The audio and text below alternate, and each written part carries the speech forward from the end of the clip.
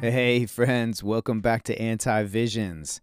Well, like I said last time, I am going to dig into a book called The Age of Surveillance Capitalism: The Fight for a Human Future at the New Frontier of Power by Shoshana Zuboff. As I was talking about in my last podcast, that it's so easy to get caught up in the details and the minutia of the day-to-day culture wars and political events that happen every 2 days, and all the COVID crisis and all of the things that are actually very, very important. But what I'm most concerned about, and the reason why I even started this show, was to look at what are the undergirding driving ideologies and paradigms that are kind of the invisible forces behind what's actually happening.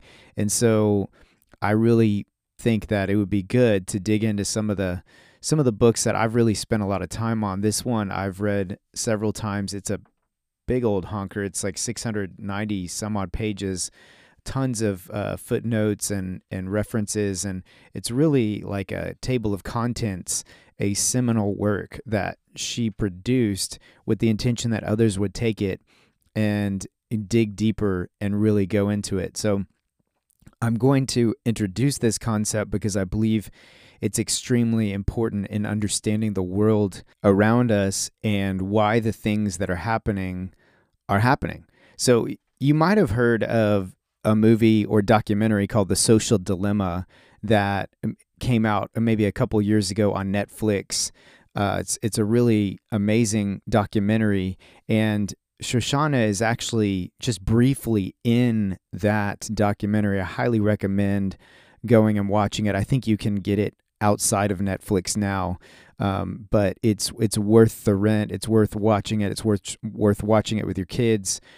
And I'm, if you go and watch it, don't think that, hey, this explains surveillance capitalism. So I'm just bringing it up to make a point, but I also want to make a point that it's only scratches the surface. It's only the tip of the iceberg. And honestly, I don't even know where the guys who produced it, where they're really going with it and where they really land.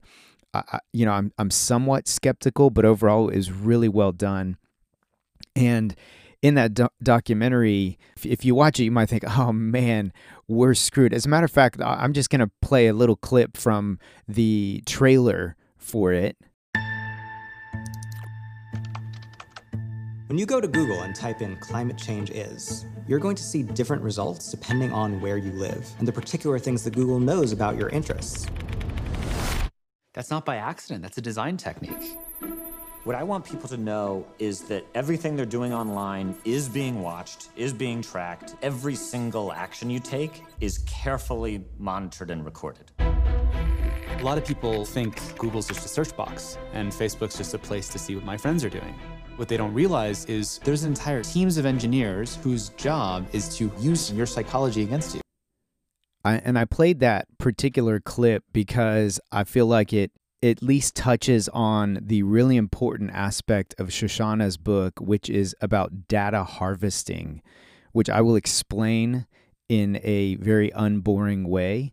But I think when you're watching the documentary, there are just so many ideas, and I really think that the whole idea of data harvesting that was just hit on just a moment ago, that idea of all of the information about you being gathered and then used to basically manipulate you or being used against you, that's just the tip of the iceberg of Shoshana's work. And that very idea, I think, in the documentary, there's so many other ideas that I think it just kind of gets lost in those ideas. But it's okay because that probably isn't the purpose, is to go as deep as her book. So anyway, I'm just going to dig in a little bit just to share what is surveillance capitalism. And this is just a brief, there's so many things that could be said, but I'm going to try to be brief and a little bit about why would it even matter for you to even think about it. So in the early 2000s, Google discovered, and I'm not trying to pick on Google, but really these guys are the godfather in technology-wise of surveillance capitalism. So in the early 2000s, Google discovered the power of data harvesting in order to generate, and so data harvesting would be just the idea of collecting as much possible information about the user, which they are very well capable of doing.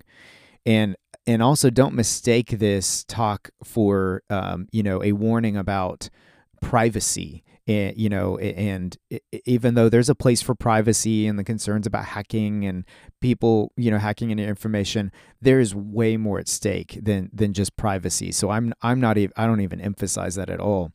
But basically, they discovered the power of data harvesting, and in order to generate a smarter search engine, Initially, they would just keep all of the data about users, including what seemed to be excess and otherwise useless information. However, it turned out that shoving these bits and fragments of data into a gargantuan database turned out to be a brilliant idea, especially once you unleash powerful algorithms to churn through the information, also known as data mining. This strategy eventually led to capabilities beyond Google's wildest dreams. Imagine all of the residual data collected about your life that can be stored digitally. Every financial transaction tells where you were and what you were doing. For example, you were shopping, you were eating out, you were on vacation, and like I said, it knows exactly when you were on vacation. It knows what restaurant you're eating at, what kind of food, and also, by virtue of that, all the people that are around you. In every song, it knows every song you've listened to online. Think about all the streaming, whether it's on YouTube or Spotify, all the services that are out there, Apple Music, every movie that you've streamed, every social media post, every email that you've typed, unless you have like Proton Mail or something, but most likely you use Gmail or one of these cloud services where they actually scan the content of your email. Then imagine that a really smart enough investigator, and that's just a few pieces. I mean, there's so much about us that's collected digitally that we give over on purpose. I mean, all the postings on Facebook and pictures of yourself and everything. So imagine then that a really smart enough investigator to piece together the story of your life so cohesively that it would yield a history that far exceeds that which you're even capable of remembering. And he could even make astute observations about your psychological patterns, your strengths and weaknesses, etc. Well, it turns out that there are indeed investigators that can do just that. These are highly complex and powerful computing systems that operate with ever-increasingly intelligent algorithms capable of reconstructing your life and using that information to make predictions about you. There was a particular point in time that Google can pinpoint. They can actually pinpoint this time, Zuboff talks about in her book, when they actually discovered the power of this behavioral data surplus. Because at first it was just kind of surplus data. It was left over. But when they made this discovery, they realized that they could use it for precision in advertising. Because if you can basically know so much about someone's life, then you can make a prediction about, most likely what they'll want to buy and when they'll buy it. When's the most optimal moment? And so they realized, wow, we could use this for really precise advertising. So they changed their advertising model, and gone were the days when a company would pay for shotgun-style advertising. Google could say, hey, look, you just give us the money, we'll take care of it. Like, you don't tell us who you want to reach or, how much time you want to spend or, what time of the day or which particular demographics you want to. No, Google will decide all of that. And then using those algorithms, Google knew exactly who to put which advertising in front of. And they knew the optimal time to place that advertising in front of those particular people. And it was corporate America's dream come true. I mean, advertising had always been a worthy investment, but Google caused those who could pay to play to get massive returns on the massive amounts of money they were spending anyway on advertising. However, it didn't take long to realize that this behavioral data was not just good for making predictions so as to maximize advertising profit, but the question arose, what if this knowledge of the consumer could be used to actually modify their behavior, unbeknownst to the consumer, of course, so that they could be manipulated, or, a better word is nudged, to be an even more devoted or likely consumer? So at this point, one might say, oh, I see. I get it. I always thought that I was Google's customer. I always did wonder how they could offer me all of those powerful tools for free, like Gmail and, of course, their amazing search engine, Google Drive, Sheets, YouTube, Google Maps, all these amazing services that I don't have to pay for. Okay, I get it. I'm not the customer. I'm the product. But that's not accurate either, okay? We, the people, the supposed consumer, are not the consumer, and we're not the product either. Rather, we are actually the free, and I mean free because they're not paying us a dime, but we are the free raw material from which they extract their product. And their product that they're extracting from us is our human experience. And I'm not going to be able to go in depth on that in this particular episode because I'm just kind of explaining the, what is it, but I will get into that a little bit more to explain it more. So in her book, Shoshana Zuboff says, surveillance capitalism, I quote, surveillance capitalism unilaterally claims human experience as free raw material for translation into behavioral data. Although some of these data are applied to product or service improvement, the rest are declared as proprietary behavioral surplus, fed into advanced manufacturing processes known as machine intelligence, and fabricated into prediction products that anticipate what you will do now, soon, and later. Finally, these prediction products are traded in a new kind of marketplace for behavioral predictions that I call behavioral futures markets. Surveillance capitalists have grown immensely wealthy from these trading operations, for many companies are eager to lay bets on our future behavior. And that's from page 8. Zuboff also explains that the services of companies like Google and Facebook are merely the hooks that lure users into their extractive operations, in which our personal experiences are scraped and packaged as the means to others' ends. Now, let me give you a little mental image for this, because what I always think of is the movie The Matrix. And I'm talking about the original Matrix that came out in, I think, 1999. And in that movie, if you haven't seen it, man, you really need to watch it. It's really relevant. They actually recently came out with a fourth one, and I liked it. It was called Resurrections, but the first one was brilliant. And in this movie, the people like Neo, who's the main character, discover that, they live in a world that's much like the world that we live in today, and then discover, and there aren't many that discover this, that it's actually a computer simulated world, that it's not the real world, that they're actually hooked up to this neural network, and everything they're perceiving and experiencing, it seems very real, and it is real life to them, but their bodies are actually in pods, like in these individual pods that are like liquefied, and then they're hooked up with these electrodes. So they are real human beings, but they're in these pods with these electronic things hooked into them so that their brains are connected to this, neural network. And so they're basically living in virtual reality. They don't know it. So they've never actually used their arms, their legs, their eyes, nothing. Their bodies are really in atrophy, but they're alive because mentally they're experiencing life, and still they're fed intravenously, so they're kept alive.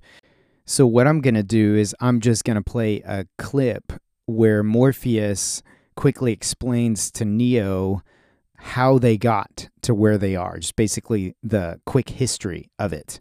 And it's relevant to our discussion about surveillance capitalism. But what we know for certain is that at some point in the early 21st century, all of mankind was united in celebration. We marveled at our own magnificence as we gave birth to AI. AI? You mean artificial intelligence? A singular consciousness that spawned an entire race of machines. We don't know who struck first, us or them, but we know that it was us that scorched the sky. At the time, they were dependent on solar power, and it was believed that they would be unable to survive without an energy source as abundant as the sun. Throughout human history, we have been dependent on machines to survive. Fate, it seems, is not without a sense of irony. Okay, so then Morpheus goes on to explain to Neo how the AI machine world that was created, basically because they no longer had an energy source from the sun because the human beings had scorched the sky. They learned that they could take human beings and use them as an energy source because of how many BTUs each human being actually produces. And so what they did is created these massive fields where human beings weren't born, they're just grown, and they live in these pods. And by them being hooked up to this virtual reality, of course, psychologically, it keeps them alive. They're intravenously fed, and it generates electricity. It generates energy, and it's enough energy, but they have to have a large population. But it generates enough energy for then the machine world to exist and to run. And so that's the parallel that I see here, is that obviously it's not as extreme, but the parallel would be that human experience is being extracted from people. It's being extracted from those that use the service, and the people aren't the product, they're not the consumer, but they're being used for their experiences. And that's something that I'll have to explain more in future podcasts. But essentially, there's a more sinister and dangerous dilemma for humanity than just capitalists who have gone rogue. It's not capitalism as we knew it. These are extremely wealthy people that are getting even richer, and I don't think any of them have some grand scheme. Most people, they're just getting rich and getting richer. But our more sinister, one of the more sinister dangers is AI. And ironically, that's what's happening in The Matrix. That's not why I chose that scene, but then I realized, oh yeah, it was AI. But that is a dangerous enemy as well, because of course, the dystopian perspective is a lot like the Terminator, that once AI becomes self-aware, the human race will face its end, and that's quite plausible. Or like Elon Musk, the owner of Tesla, he believes that AI would be the end of humanity because we'd just be so inferior. Not even necessarily that it would decide to destroy us, even though it could very well decide, the smartest, most ethical, best thing to do would be to annihilate the human race, which would be kind of the Terminator idea. But it could just simply be that we're more like, cats or pets, or, we're just so inferior that we're not even thought of by artificial intelligence. Either way, it's the end of humanity as we know it. And I know that's all speculation as well. But the really important thing is to understand that the rest, other than Elon Musk, which he's his own story, and I've got to get into that too, because there's some interesting developments with Neuralink and all that stuff. But the rest of the big tech gurus, whether you're talking about Jack Dorsey, who's moved on into blockchain stuff, or you're talking about Mark Zuckerberg or Jeff Bezos with Amazon, or Schmidt or Page or Sergey Brin from Google or Ray Kurzweil, or it doesn't matter. Or you're talking about the World Economic Forum card holders who fill our governments, and of course the non-governmental organization, the WEF, that wants the global reset. and just global elitists in general, they can't wait for the age of AI. And it's not just an idea.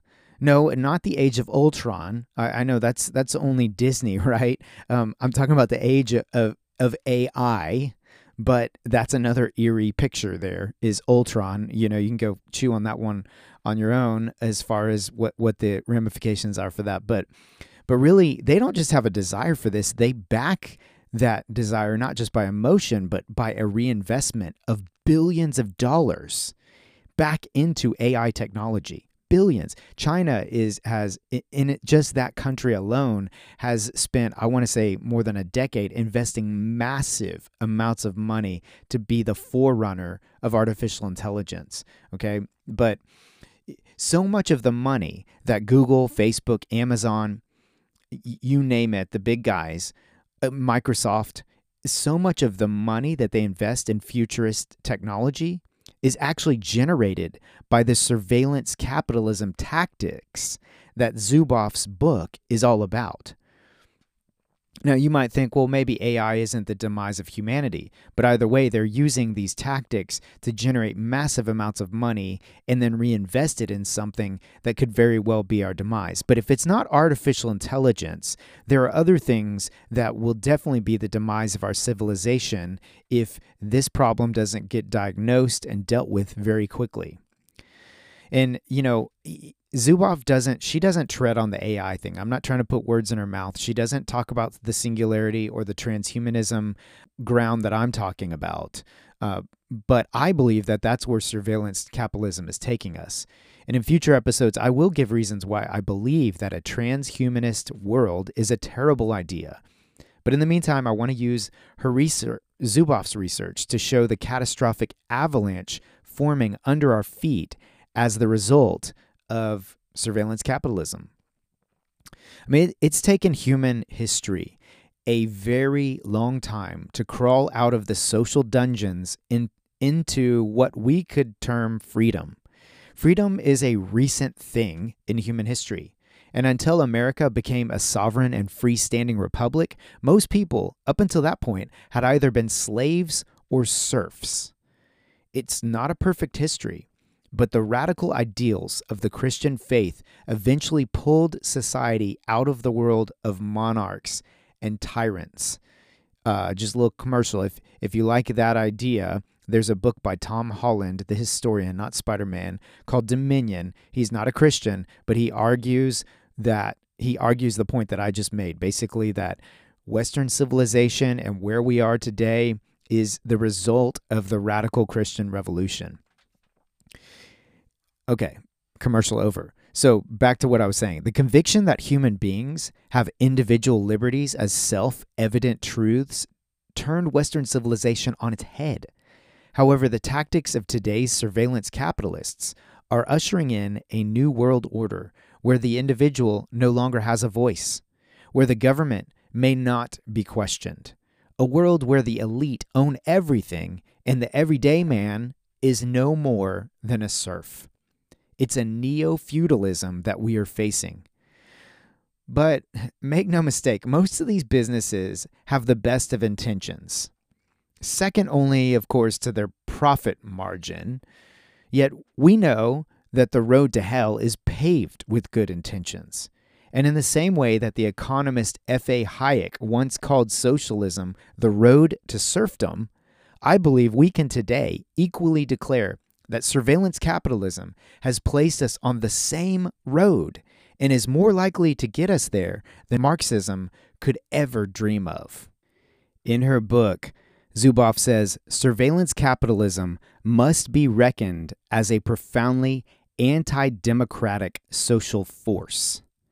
Surveillance capitalism's anti-democratic and anti-egalitarian juggernaut is best described. Hang on, I'm just going to press pause. Just the anti-democratic, anti-egalitarian, which she's saying egalitarian would just be equality. So anti-equal society juggernaut is best described as a market-driven coup from above.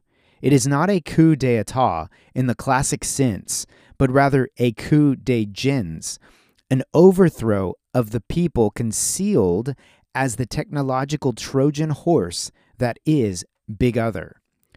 On the strength of its annexation of human experience, this coup achieves exclusive concentrations of knowledge and power that sustain privileged influence over the division of learning in society. It is a form of tyranny that feeds on people, but is not of the people. In a surreal paradox, this coup is celebrated as personalization, although it defiles, ignores, overrides, and displaces everything about you and me that is personal. The tragedy is that we are addicted to our own demise, because although we owe nothing to the surveillance capitalisms, we've become addicted to their services.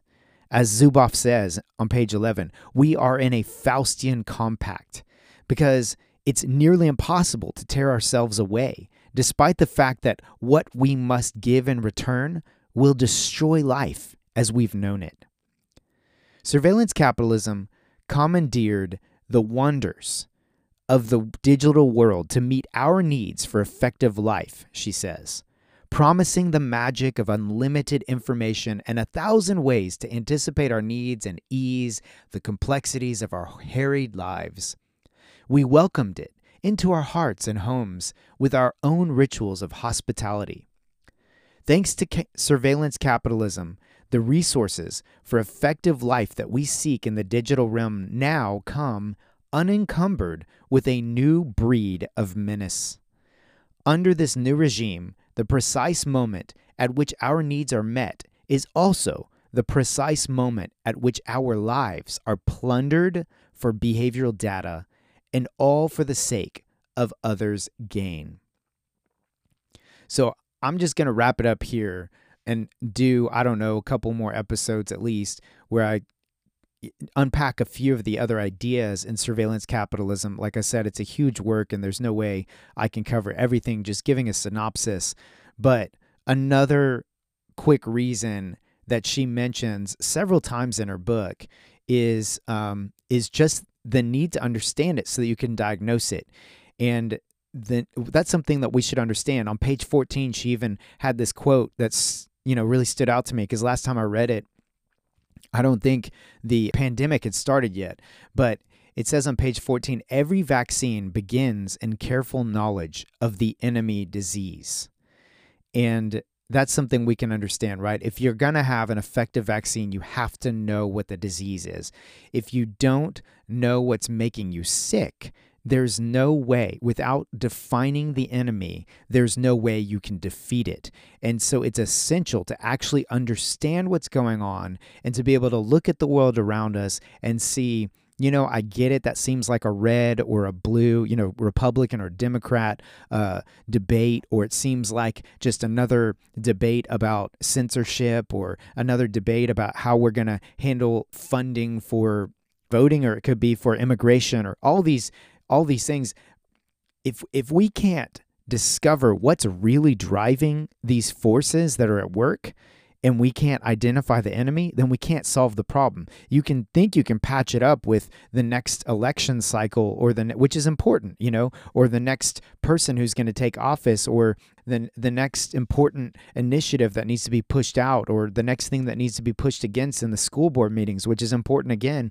But if we don't know what the real enemy is, then we're just going to tread on a hamster wheel until these guys totally take over. So with that exciting and very positive note, I leave you with that and look forward to the next talk on Anti-Visions. See you guys.